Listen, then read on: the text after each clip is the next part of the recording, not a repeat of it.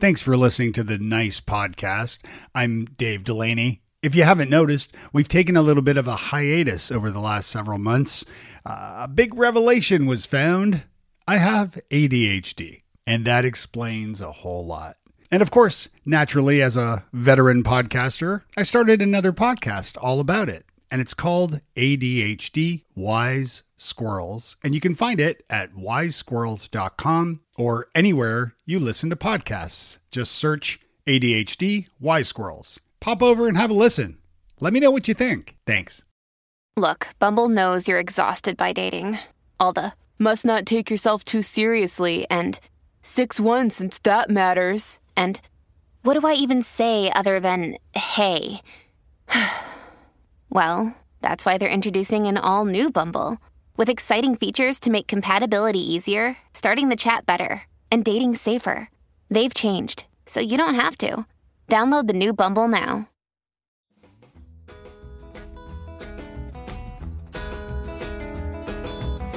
Nice. Nice. Nice. Nice. Nice. Nice. Nice. Nice with Dave Delaney.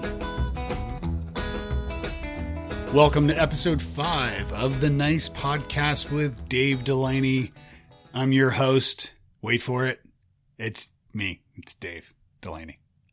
I have no guest today, but that's okay. It's just you and me. You are a nice maker. Why else would you be listening to this? So I'd like to get to know you a little better. So if you visit friend.nicemaker.co or just click the link in the description, you can share a little bit about yourself. Now, I want this podcast to be valuable to you. I want you to enjoy it, but I also want you to get takeaways that you can actually use to improve your life, your business. So sharing a little bit about yourself will help me bring on the guests that you want to hear from and talk about the topics that are most important to you.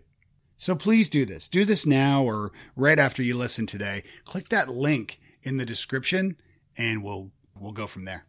As a refresher, I've already covered topics that I feel are important. On episode 4, that was the last episode, Laura Gassner-Otting shared great thoughts about chasing our passions and evaluating what we do for a living. I just had a good chat about this on Twitter last week. I'm lucky to earn a living doing what I love to do, which is public speaking and corporate training. And, I love to teach people, but I often beat myself up about it because it doesn't feel like work. I even talk myself out of doing this work because of this problem. It doesn't feel like work. And I guess that's kind of the goal, right? I wonder if this is the case for you. Does this happen? Do you kind of get lost in your work because you're actually enjoying what you do? I hope that's the case. I truly believe we all have gifts and we should be sharing those gifts with the world. And the ultimate goal is to do what you love for a living, right? So in episode 3 with Lisa Cummings, we spoke about personality assessments. Have you tried one yet? What did you realize from the findings? Lisa recommended printing off your top 5 strengths and keeping them close by to where you do your work, maybe hanging them on the wall above your desk, for example. And that's where mine's posted, by the way. So consider how or if the work that you're doing fits with your personality. And if it doesn't, do something that does, or outsource the stuff that you're not meant to do. I hired a virtual assistant in January who is amazing. Tammy, if you are listening to this, thank you so much for all of your hard work and putting up with me. You're amazing. So Tammy handles my scheduling and the planning with my speaking clients so I can focus on the creation and delivery of content that serves you, the nice maker. I probably wouldn't have time to record this for you if it wasn't for the amazing Tammy. So I do really want to say thank you to Tammy for all of her hard work. And speaking of creativity, in episode 2, I spoke with Denise Jacobs, who wrote the book Banish Your Inner Critic. And we spoke about self-doubt and the Dunning-Kruger effect. It's wild to think that if you're experiencing self-doubt, it's likely a good thing. It probably means you're on the right track and you're doing what you were supposed to do. And you're doing what you're supposed to do. Of course, this doesn't mean a writer should try performing surgery or a chef should be a firefighter or I don't know, reality TV star should become president. Was that too soon? In the first episode, I went really deep with New York Times bestselling author Chris Brogan, and we touched on the sunk cost fallacy. We spoke about transparency versus bravery and anxiety and depression as well. And if I've learned anything in the past few years, it's the importance of empathy and therapy as well. You know, we all need to spend more time putting ourselves in the shoes of the others. And if things are feeling dark, get some help. Chris shared a shocking statistic with us about suicide. Get some help if you feel you need it, even if you just need someone to speak with. I did, and my conversations with a therapist have left me feeling much better and much brighter. Before I wrap this episode up, I want to read an article I wrote a while back on the blog about loneliness. So this blog post was written May 6 last year. It's a strange phenomenon to be self-quarantined with my family. I have my 2 teenaged kiddos home with us all day. They are often in their rooms working on schoolwork, they're reading, gaming, or FaceTiming with friends. And they spend the majority of the day hidden in their rooms. And my better half is the same. She's happiest with a book, but also helps the kids with their homework and has her own schoolwork to do. She's a teacher. Me, I'm working, but I crave interaction. So I was irritable for a couple of days in a row recently. I equated it to some future work concerns and our teenagers' habits. And I had a revelation yesterday while listening to Brene Brown's Unlocking Us podcast interview with the physician and former Surgeon General of the U.S., Dr. Vivek Murthy. What was the revelation, Dave, you ask? I'm lonely. Researchers and scientists say loneliness is a gap between the connections you need and the social connections you have. Loneliness is subjective. It's different than objective terms like isolation. You can have many people around you and still feel lonely. I want to repeat that. You can have many people around you and you can still feel lonely. According to the American Psychiatric Association, loneliness isn't necessarily the same as being alone. It usually refers to the distress that people feel when their social involvement and relationships are not what they want them to be, such as feeling left out or alone when they'd rather be involved or interacting with others. Now, according to Dr. Murthy, there's a deep stigma and shame that comes with loneliness. We feel that if we are alone, we're not likable or we're broken in some way. And this stops us from admitting how we feel to ourselves. If it's beyond our vision, we don't discuss it. Now, people describe loneliness as carrying an entire load by themselves. They feel like if they disappeared tomorrow, nobody would care. Or they feel that they are invisible. It doesn't look like someone just sitting by themselves at a party. It can show up in different ways, like fatigue or anger, social withdrawal, or irritability. Now, Dr. Murthy defines 3 dimensions of loneliness and explains that we need all 3 dimensions to feel socially connected. The first is intimate and emotional. We want a partner. 2 is relational and social. We crave friendships. And 3 is collective loneliness. We want to belong to a community or a network of people who share our interests. That's part of the reason why I created the Nice Maker Facebook group. I'll include a link to that in the show notes so that you can click over and join us. I mean, that's what I'm doing with that group is I'm trying to encourage all of us to connect with one another. So any lack of relationships in these dimensions can lead to loneliness. So you can have a wonderfully intimate relationship with your spouse, and yet you can still feel lonely if you're lacking a community or you're lacking friendships. And this is kind of where I've been. So this is where approaching people for genuine connection instead of validation is key. So loneliness can also come from not being your true self. You need to connect to yourself by understanding your worth and value. And this gives you the power to be yourself. This is part of the reason why I had Lisa Cummings on the show. I want you to better understand yourself. If we spend time trying to be someone we are not, it doesn't feel good. Human instincts guide us to deeper connections to people. You feel emotionally drained when you are craving someone's acceptance. Think of a date or meeting when you are nervous, right? You're exhausted by the end because you're focusing on trying to please the other person. So focus on the connection you have to yourself first. Recognizing this is powerful because you can observe how you interact with others. Loneliness has profound consequences for our health. It's much more than just a bad feeling. Now, Dr. Juliana Holzlungstand, which I'm sure I just butchered her name. Sorry. She's done extensive research into this and discovered that people with strong social relationships are 50% less likely to die prematurely than those with weak social relationships. She found the impact of lacking social connection on reducing lifespan is equal to the risk of smoking 15 cigarettes a day and is greater than the risk of obesity, excessive alcohol, and lack of exercise.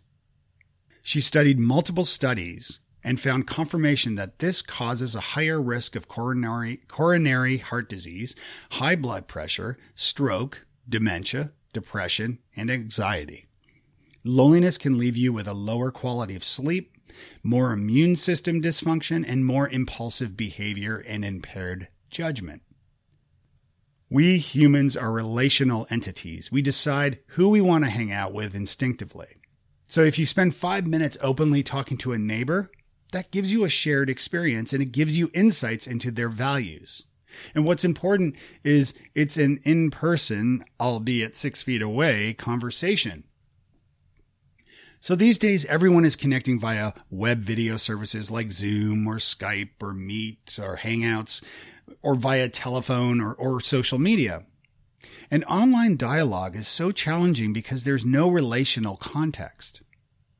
So visual cues like body language and facial expressions or tone of voice can also be missing from encounters on social media. And this can lead to toxic exchanges online. Now, the only way to address big issues is to talk with people. Today's technology makes us think we know the enemy, and we believe that we see and hear online and in the news. We end up feeling closer and more threatened to the people we're against. It's crucial, though, that we don't feed the trolls. You don't really know the people you see online or in the news who you feel against. Step back and consider that these people are humans. Be empathetic. There are parts of everybody that are lovable to others. Consider what the people you feel against are scared about. Everyone has something that makes them lovable and something that they are scared about. And this is called mutual vulnerability. And there is this cognitive bias called motive attribution asymmetry.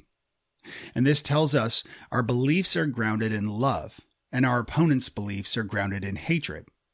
And the contempt that results in this bias is visceral and righteous, and it feeds intolerance in the same emotional stew that makes loneliness so toxic. People don't trust each other's motives. This leads to motive attribution asymmetry. The only way to get past this is to build true, authentic relationships with each other. And the only way to do this is to open up and be vulnerable. And this is exactly what Chris Brogan was talking about in episode 1, about authenticity and bravery. We get signals telling us who we need to be. The definition of success and worth is often led by our ability to acquire wealth, reputation, and power. And the reality is the true definition of worth is about the ability to give and receive love. It requires courage to be vulnerable. The ability to recognize our values are important. Society tells us to chase the false gods of wealth and reputation and power. And Dr. Murthy explained that he's worried we are not setting our children up to believe in themselves and recognize their true source of power and self-worth. Instead, we're telling them their value is conditional on the acquisition of eccentric things and circumstances. Hunter-gatherers being separated from their tribes once led to loneliness. This meant our likelihood of survival went down because we were more likely to be killed by a predator or have a lack of food supply. Our threat level would shift up and we would focus inward because of our lack of safety. We need one another. It's human nature.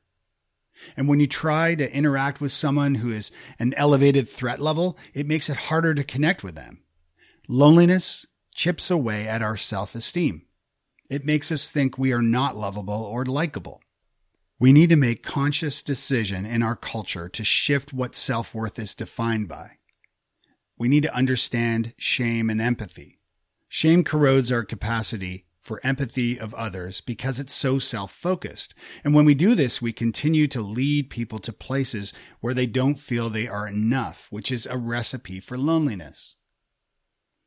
Loneliness reveals the power of human connection in our life. And the power of that connection can help deep trauma. Authentic, open relationships lead to love. And there is nothing more powerful than love. So we need to strive to move us as a society to value connection and put people at the center of our lives and society. It's normal to feel lonely. Let me say that again. It's normal to feel lonely. I felt much better when I shared this discovery with my family. It turns out we all feel lonely, and it's perfectly normal during this new normal pandemic life that we're living. Hey, if you enjoyed this podcast today, I would really encourage you to share it with your friends, with your family. Let others listen to this. Are there experts, people you'd like to hear on the show? Are there topics you'd like to cover? I'm here for you. That's the purpose of this podcast. If you go to friend.nicepodcast.co, I've got that little short survey. I really would appreciate you filling it out and letting me know because I want to keep making this show amazing. And I've got some incredible guests lined up, but I also want to make sure that I'm meeting your needs and I'm providing great value to you. So with that, I'm going to sign off. This is episode 5 of the Nice Podcast. I'll have another guest for you next week. I'm Dave Delaney. Be nice. So many times I felt it coming on, but when you look at me, you melt all suspicion, destroy every wish for a feeling, been appealing to believe it can't be true. You may know you're listening to this show along the Marketing Podcast Network, but did you know there are other great shows on MPN to help your business? Christy Heiler hosts a fantastic podcast called Own It. Christy, tell us more about the show. Own It is all about celebrating women and non-binary advertising agency owners. We talk about buying out of the Boys Club of Advertising because less than 1% of ad agencies are owned by women. And where can people subscribe? You can find the podcast at untilyouownit.com. We're also on the Marketing Podcast Network at marketingpodcast.net. And of course, you can subscribe wherever you get your podcasts. You heard her. Go subscribe.